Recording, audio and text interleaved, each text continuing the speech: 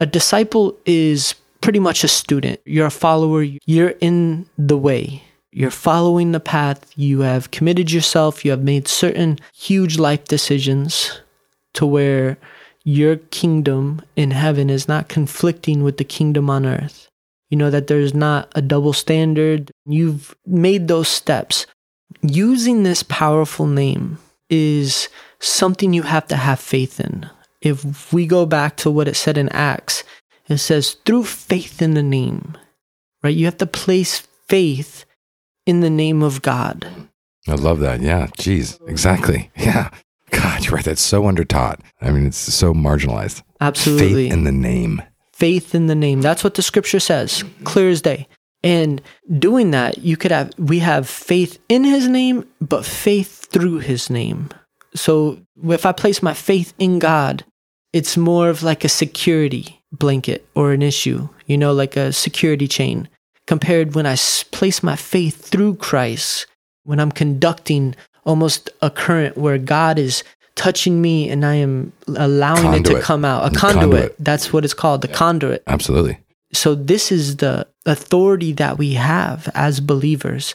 Now, when the power of the name is manifested, we don't see the spiritual world, so we don't truly know what's going on, right? But when it's used with correct context, with correct application, nothing can touch it. It's more powerful than anything can imagine.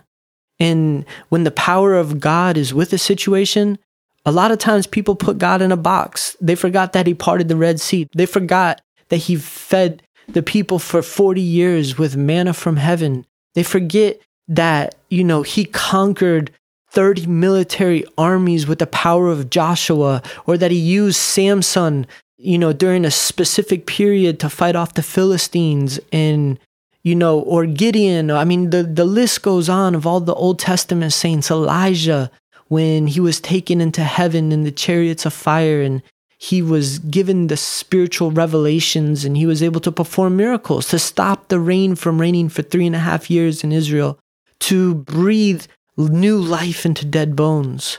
A lot of times we put God in a box, but the thing is that God does not change. He's the same God now as he was back then. The thing that changed is his covenant relationship with us. That's what changed. It used to be a covenant of laws and works. Now it's a covenant of grace, mercy, and faith. And so when we place our faith in Christ, when we allow the power of that Holy Spirit, there's been a lot of times I've been coming up under a demonic oppression, or something's coming into my life where I'm having bad thoughts, and I have to address it immediately. In the name of Jesus Christ, Yeshua HaMashiach, I command you, evil spirit, to depart from me. Be bound and cast away from me in the name of Jesus Christ. And be serious about it, but also place your faith in what you just said and the power of the name that you just used. And that's the process we go through when we receive the victory. Because I'm telling you, when you have the strong faith in the power of his name, and you use the authority that he gave you, and you use your position, right? Because when I mean position that we have, the scripture says that we are seated together with Christ in heavenly places. What does that mean? We have a heavenly position over earth that is submitted to us, because earth is submitted unto heaven. And so if we hold a heavenly position and use the power of the name correctly in God's perfect will, the word is faithful and true, where it says, I will ask and it shall be given unto you. Seek and you shall find. Knock and it shall be opened. For everyone that asketh receiveth, him that seeketh findeth, and him that knocketh it shall be opened. But the thing is that so many people are trying to do it in their own will, in their own name, or in their own thought, right? But when you're sold out to God and you place your faith and trust in the power of God, see, it's one thing to put your faith in the name.